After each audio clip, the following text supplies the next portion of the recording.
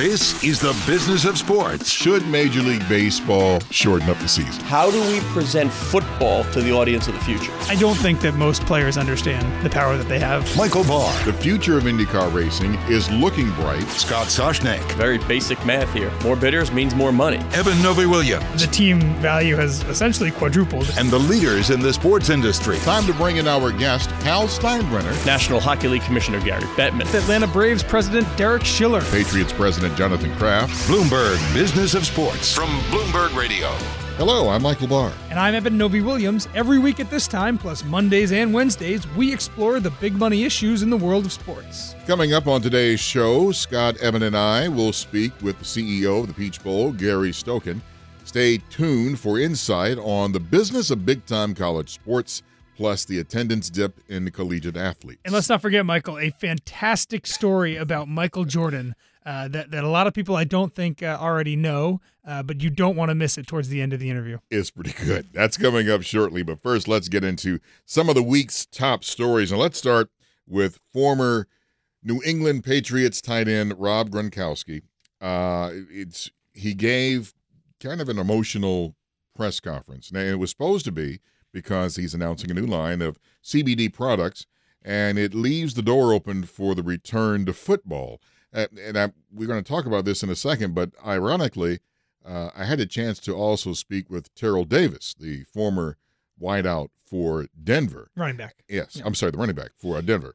Yeah, I'm sorry, let me do a pickup on that. I had a chance to speak with Terrell Davis, the former running back for Denver, and the years he played, and he had to quit prematurely because of the pain. He's also in CBD business for a drinkable product. Let's give a taste of what we talked about. When I was playing, there were many weeks and days where I didn't recover as fast as I would have liked.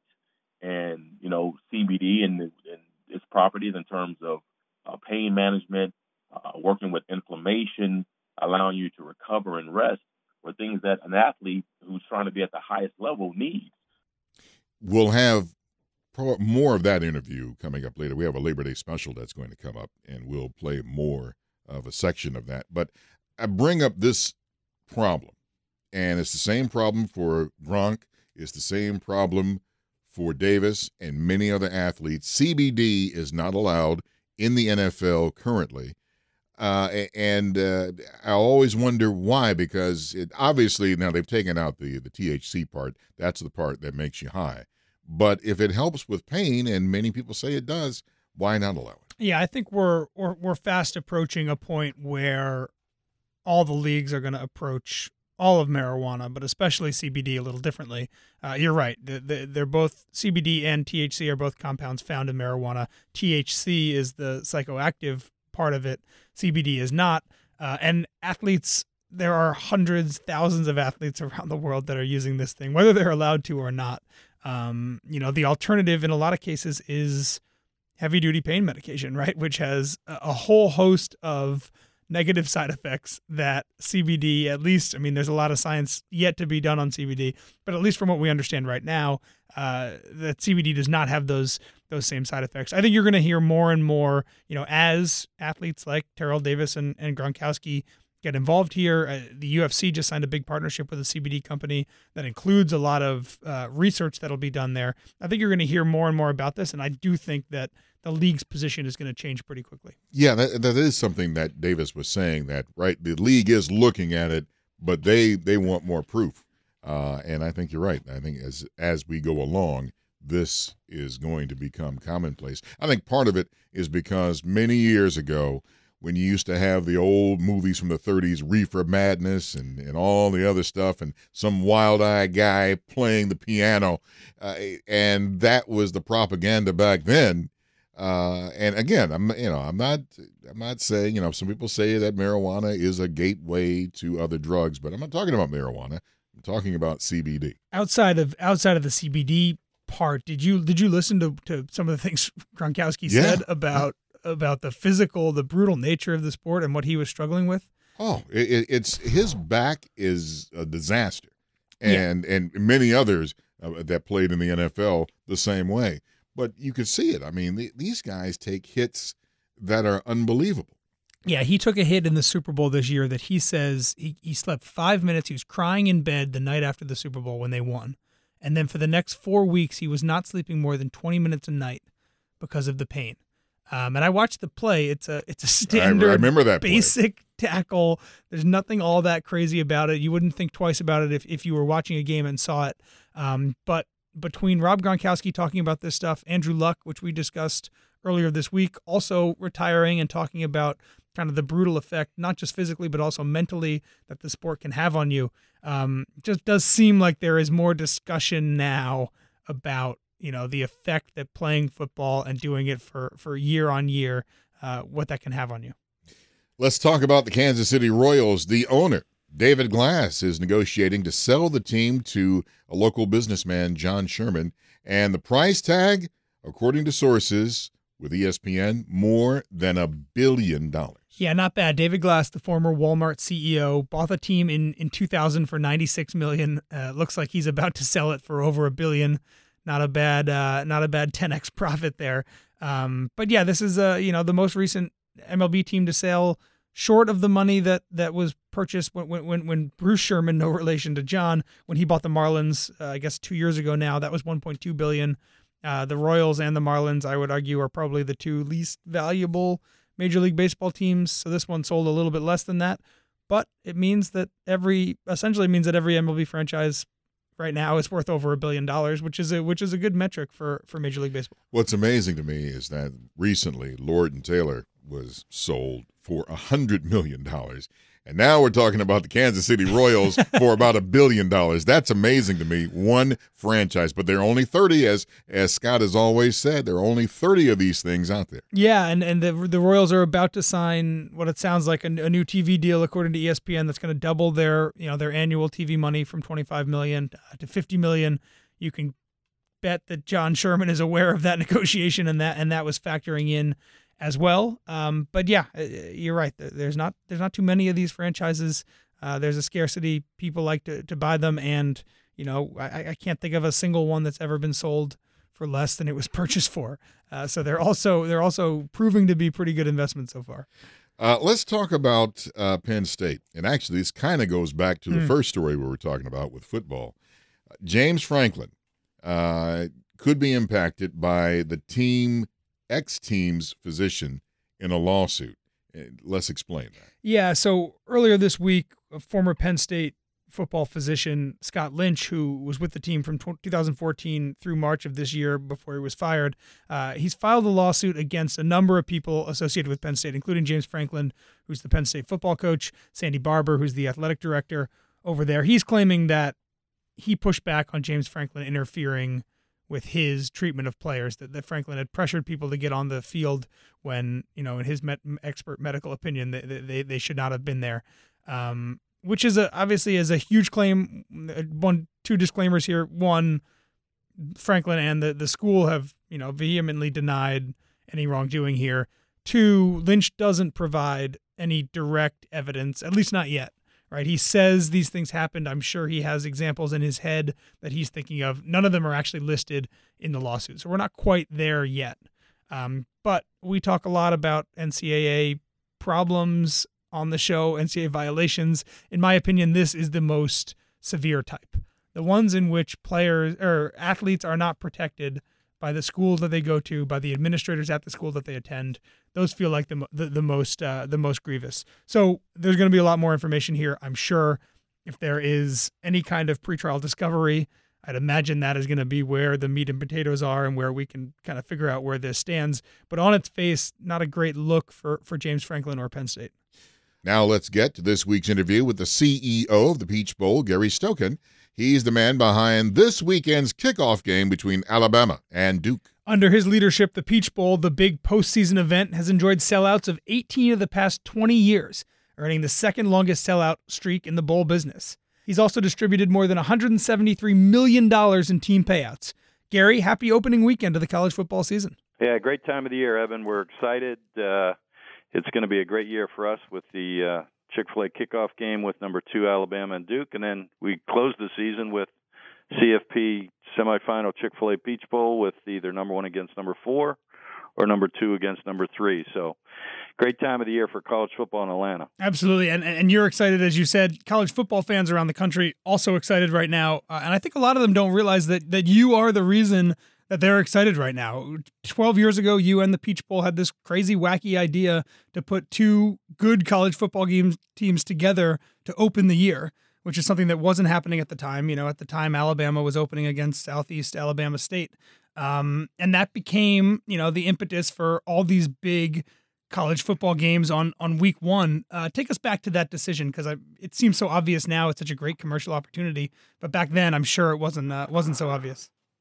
Well, I'm a very competitive person, and we had made a bid in 2006 for the BCS to host the national championship game. They had gone from the BCS to evolving into starting a national championship game, and what wound up happening is the 4 existing BCS bowls, the Rose, the Sugar, the Orange, and the Fiesta, were able to talk the commissioners into a double host model where they would host their bowl game one week, and then the next week they would rotate the national championship game. So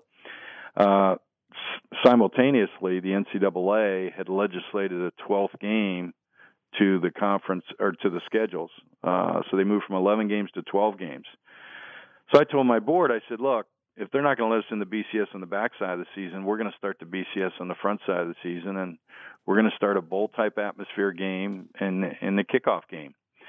We had just brought the College Football Hall of Fame to Atlanta, and so we really wanted to use this as a celebration to kick off college football with a vision to make Atlanta the capital of college football. And I called Terry Don Phillips at Clemson, who was a friend, and they were going to be highly ranked. They wound up being ranked number 9. And I called Nick Saban, a friend, and said, Nick, I'm starting this.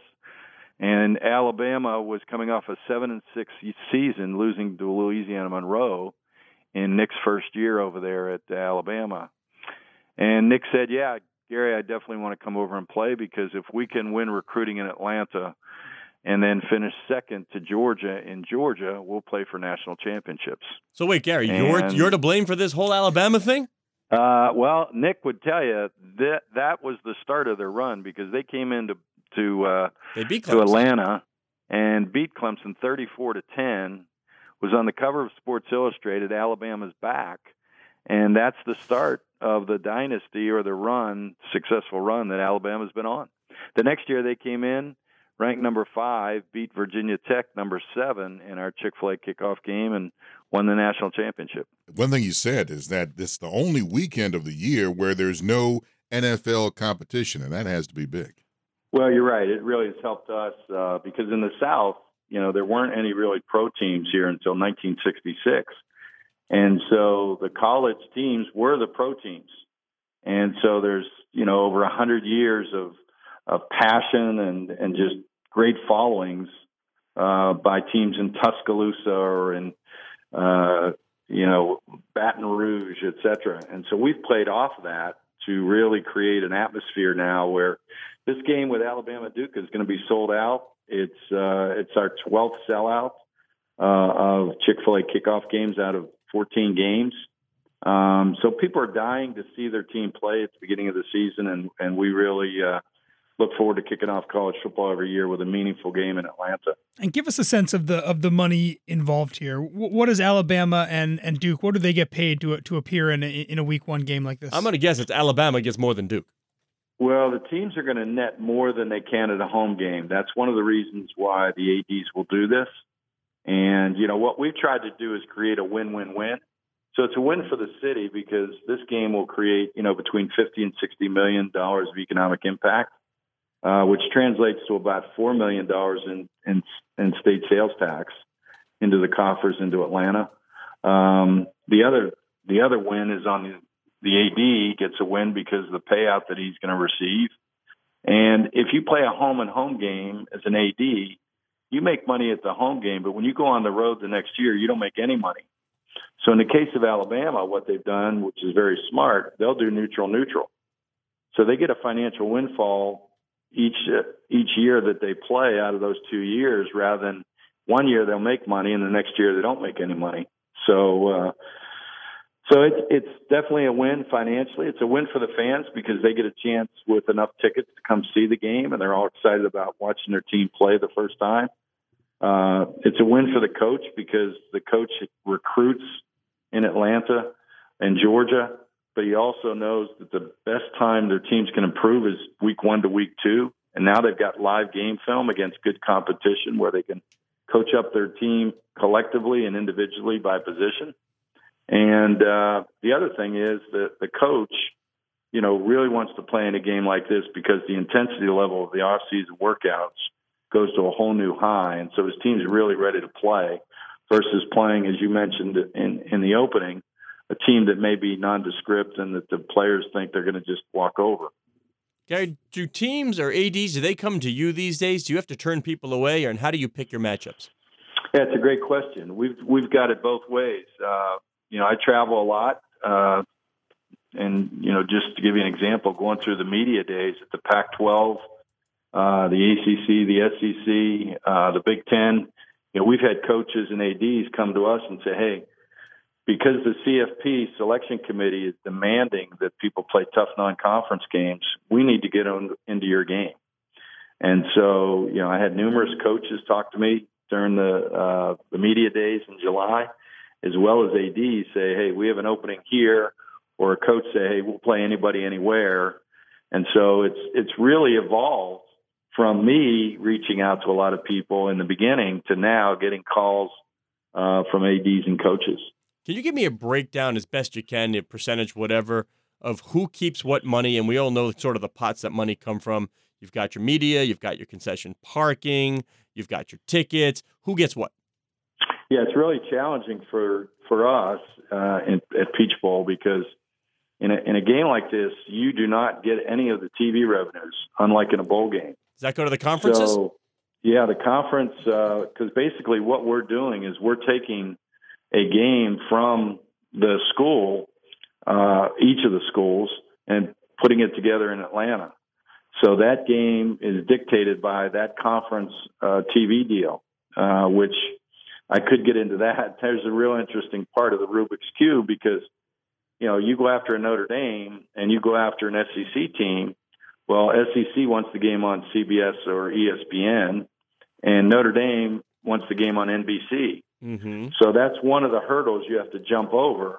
You have to look at the TV contracts by the conferences or the individual teams you're going to contract with. So we don't get any of the TV revenues. So we have to make the budget and the payouts based on ticket sales and on sponsorship. We don't get any of the food and beverage. We pay a rent to Mercedes-Benz, and they keep all the food and beverage. So it's a skinny budget that you've got to really, on the front side, make sure that you've got your business done correctly, or else you could lose a lot of money in a game like this. What's more lucrative for, let's say I'm Alabama, what's more lucrative for me, playing in the Chick-fil-A kickoff game through the Peach Bowl or playing in a non-semifinal Peach Bowl game at the end of the year? It's pretty close, Evan. It's pretty close. I mean, we pay $6 million to each team. Like this year, the Chick-fil-A Peach Bowl, we had number 7 Michigan against number 10 Florida. And each of those two schools through the CFP were paid $6 million each. Mm. And we're not hitting that number for kickoff games, but we're not too far behind either. Awesome. We're talking with Gary Stokan, the CEO of the Peach Bowl. And Gary, the college football playoff, it started a couple years ago. You're one of the 6 bowl games on the back end that rotate for the semifinals alongside the Rose, the Sugar, the Orange, the Cotton, and the Fiesta Bowls. In your opinion, has the college football playoff been a success? Yeah, and the way to answer that is really if you look back to the BCS. Prior to the BCS, college football was a regional type of game. People in USC were interested in only the Pac-12 and the Big Ten because they were going to play in the Rose Bowl if they won the Pac-12 championship. People in the SEC were only interested in the Sugar Bowl because that was the end of their dreams, if they won the conference. When the BCS started, now all of a sudden you had teams, USC had to worry about what Alabama's doing, LSU had to worry about what Oregon's doing.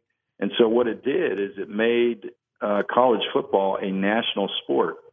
to now, the fan avidity of college football is second only to the NFL in this country.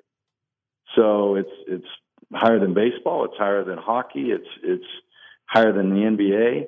College football is really become this country's second sport, only behind the NFL. Secondly, we were helped by the NFL's growth. Certainly, we rode on the coattail of that. And now with the CFP, we've just taken that fan avidity to another level on top of the foundation of the BCS, to where the CFP, now everybody's calling for an 18 playoff. You know, everybody wants more college football. And I hope we don't get to that expansion, because I've been around, played college basketball back in the 70s when, there was only, you had to win your conference championship to get into the NCAA basketball tournament. And then they moved from 24 teams to 32 to now they're up to 69. Well, what it's done is the regular season doesn't matter in college basketball now, nor does the ACC tournament, which used to be tremendous. If we expand, in my estimation, in college football, the college football playoff, now you'll hurt the regular season, and I don't think that's good for college football. We're already seeing some drop in some attendance figures and ticket purchases. I know Barr wants to get to attendance, but question for you, Gary. I'm sorry to interrupt, but you had mentioned that now it's a national game. In a chicken and egg world, what came first? Because you've mentioned Chick-fil-A as a sponsor. College football and basketball, for that matter, are now sold, now from the sponsorship side, they're sold as national packages, like when Allstate has its logo on the kick nets. That was groundbreaking at the time, because the regionalization was broken up. People started to look at this as a national buy. Has it changed the way the business of college football works? No doubt about it. When you look at the buys made by, let's use Chick-fil-A as an example, who's the title sponsor of our game. In the past, I used to negotiate directly with Chick-fil-A, and, there would be a very small TV package that I would package within my title sponsorship. It's now flipped in the CFP to where Peach Bowl, has sold our rights to CFP. CFP has taken our rights, our title rights, the Fiesta title rights, and the Cotton Bowl title rights, the semifinals and the national championship. They bundled them, packaged them, sold it to ESPN for a 12-year contract for $7.3 billion. Okay, now for ESPN to monetize that, what they have to do is go back and to that title sponsor, and they put a season-long TV package in front of Chick-fil-A, and you're looking at numbers $25 to $30 million for Chick-fil-A to have to make a TV buy to get the rights to be the title sponsor of the Peach Bowl. So it's changed drastically to a point where now ESPN really controls a lot of the title sponsor deals, but it's all done through a media buy that's either season-long college football or year-long with ESPN/ABC. This ties in with attendance, and for games that make great TV, online sports betting, and has grown. And I know in my state of Pennsylvania, it has grown. We're now doing it like New Jersey, and it's going to grow across the nation. Can you describe the impact of what this means for college sports? Well, I can better address the attendance than I can the gambling. I think the gambling is just a real unknown right now. There's a lot of trepidation, I would say, between the ADs and the whole college football world, because there have been scandals in college football related to gambling in the past when it wasn't legal. There's two thoughts here. One is the thought that, okay, now that the sunshine is on gambling and it's public, now there may be less behind-the-scenes corruption or whatever. The other side is, hey, these kids are young kids, they're student athletes, and we don't want anybody getting to them with some kind of financial windfall that could corrupt the game. So there's two schools of thoughts there. Certainly the revenue, has the potential to be huge. On the other side, on attendance, I think there's some trepidation as to, okay, what's going to happen with the millennials who in some cases may not be attending college football games on campus now. And unlike the rest of us on this podcast, that was one of the great things on the weekend when we attended college, was to attend the college football game. And so when we graduated, we would make our donations and buy our season tickets and go back, because we have great memories in doing that. Well, if these kids now aren't going to games now, what's going to make them want to come back after they graduate and 10 years down the line, buy a season ticket or make a donation? So that's why I think you're seeing some of the drop off. And after all, the baby boomers are going to, age themselves out of traveling to games. So I think there's a real concern that the chasm over the next 10 years of who's going to be buying the tickets is real. And so we're all trying to make the games more fan friendly. And that's the challenge right now. I think the other thing you're seeing is ADs are scheduling more home and home with major games, major competition, because they want to keep that season ticket base revenue, because that's their number one revenue base, other than what the conference supplies them in their TV contract. And you start losing donations that are tied to those season ticket bases, financially, you can get yourself into trouble. We are chatting with Gary Stokan, the CEO of the Chick-fil-A Peach Bowl. You're welcome. I mentioned your sponsor, Gary. I often don't do that, but, you've been so nice to us. Thank you very much. You got it. I'll give you the Chick-fil-A mention there. Chick-fil-A coupon next time I see you for a free sandwich. Perfect. Chicken for me. Question regarding Nick Saban. I know he's your pal. What would you say to Nick off of that discussion we just had? What do you say to Nick, who goes public and pretty much takes his fan base to task for not showing up at the stadium? Sort of like, oh, you don't have school spirit. You ought to be there. Our team deserves. When in my mind, Alabama football, like everything else, all the entertainment, it's just a meritocracy. If people want to go, if they see value in the ticket and a good time, they'll go. Preaching to them that they ought to be there doesn't seem like, to me, the way to go about it. What do you say to Nick when he says, or if he ever asks, hey, Gary, I got a question. My student section's kind of empty. What do you think? What do I do? Well, number one, I applaud Nick Saban for doing that, because anytime you're a leader, you have to be passionate about what you're selling, what you're competing in, and what you're managing. And, he sees the output of the student athletes that are competing at the University of Alabama in college football. And after all, at the end of the day, those students that are competing in college football, they're fellow students at the universities. So why shouldn't a fellow student support a fellow student, number one? Number two is, hey, just like Bill Veck, if you're not selling, you're dying. If you're stagnating, you're dying. And you can't afford to do that. So you've got to make your sport relevant. You got to make your team relevant. And so I applaud Nick for supporting something that he's passionate about. And I think we all have to do that in college football. Going back to, Arthur Blank building Mercedes-Benz Stadium, he started with a fan-friendly goal. That was the number one goal in building that $1.6 billion stadium, Mercedes-Benz Stadium. And so whether there's a 100-yard bar on the third floor, that's an amenity you don't see up in the upper level facilities. Whether he built the biggest halo board so people could experience something new, opening the roof, putting the fan-friendly pricing at $2 to buy a Coke and you get free refills. We all have to compete for the almighty dollar right now and tickets and attendance. And there's a lot of things for people to do. And after all, for college football, TV is great. CBS and Fox and ESPN, they've done a great job broadcasting. And, that's where you're competing against. So I applaud Nick Saban. Gary, to close it out, let's move away from college football for a second. In the early 80s, you were working at Adidas. You were courting a basketball player named Michael Jordan. Tell us how close you were at Adidas to signing Michael Jordan before he went to Nike. Yeah, I had been in coaching at North Carolina State and moved from coaching into the business side of sports with Adidas. I had signed Mike Krzyzewski when he first got to Duke to an Adidas contract from Army. I had signed Herschel Walker when he left to go pro with USFL. And I had Michael Jordan wearing Adidas all around campus.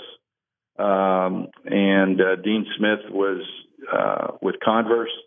And so Michael had to wear Converse in games. But in 1984, if you read the book Shoe Dogs, Phil Knight's book, he talks about how they were, close to bordering on bankruptcy because he couldn't get any loans to fund the business. And in the book called Swoosh, written by Rob Strausser, who created the Air Jordan logo, Michael didn't want to go out to Beaverton to visit with Nike. He wanted to sign with Adidas. David Falk forced him to go to Beaverton, so he took his dad out there with him.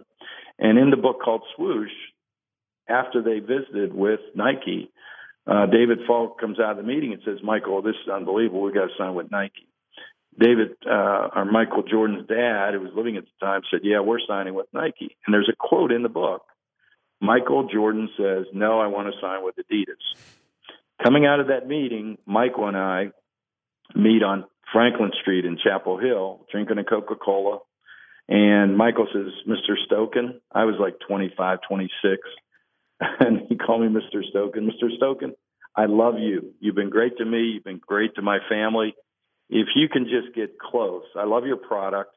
If you can get close on the shoe deal, the apparel, the car, the annuity, the poster program, I'll sign with Adidas." So I wrote up this 3-page marketing concept to sign Michael Jordan. They were going to come out of the LA Olympics in '84, winning the Olympics because the Russians had boycotted, and that we would sign Michael Jordan, in the Forum right after winning the gold medal because Adidas was an Olympic sponsor. The global media would be there. And so I write up this, send it to Herzogenaurach, West Germany, because the wall was still up. And the Germans come back to me and said, "We don't have that kind of money to put in the U.S. marketplace." Oh. Now, at the time, I had Michael wearing Adidas in Indiana because he practiced up there for the Olympic team, playing for Bobby Knight. There's pictures of him in Sports Illustrated and elsewhere wearing Adidas shoes. And so we had him. And the Germans didn't realize that the shoe wars were going to be fought in the United States. And so it was $2.5 million. Michael signs with Nike, and he sold $126 million the first year of Air Jordans with the Chicago Bulls, which at that time would have made him third largest company in the world in the shoe wars behind Adidas, Converse, and then, Air Jordan.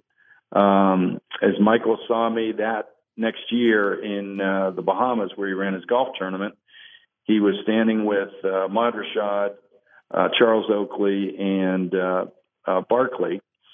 And I saw him at the Atlantis, and my wife and I and my 2 young daughters were walking through to go to dinner. And he called me over and he said, "Gee, come here." He told the story I just told you, but he went from Barkley, Mr. Stoken to G, by the way. To G, that's right. He went Barkley, Oakley, and Ahmad Rashad. He told the same story I told you.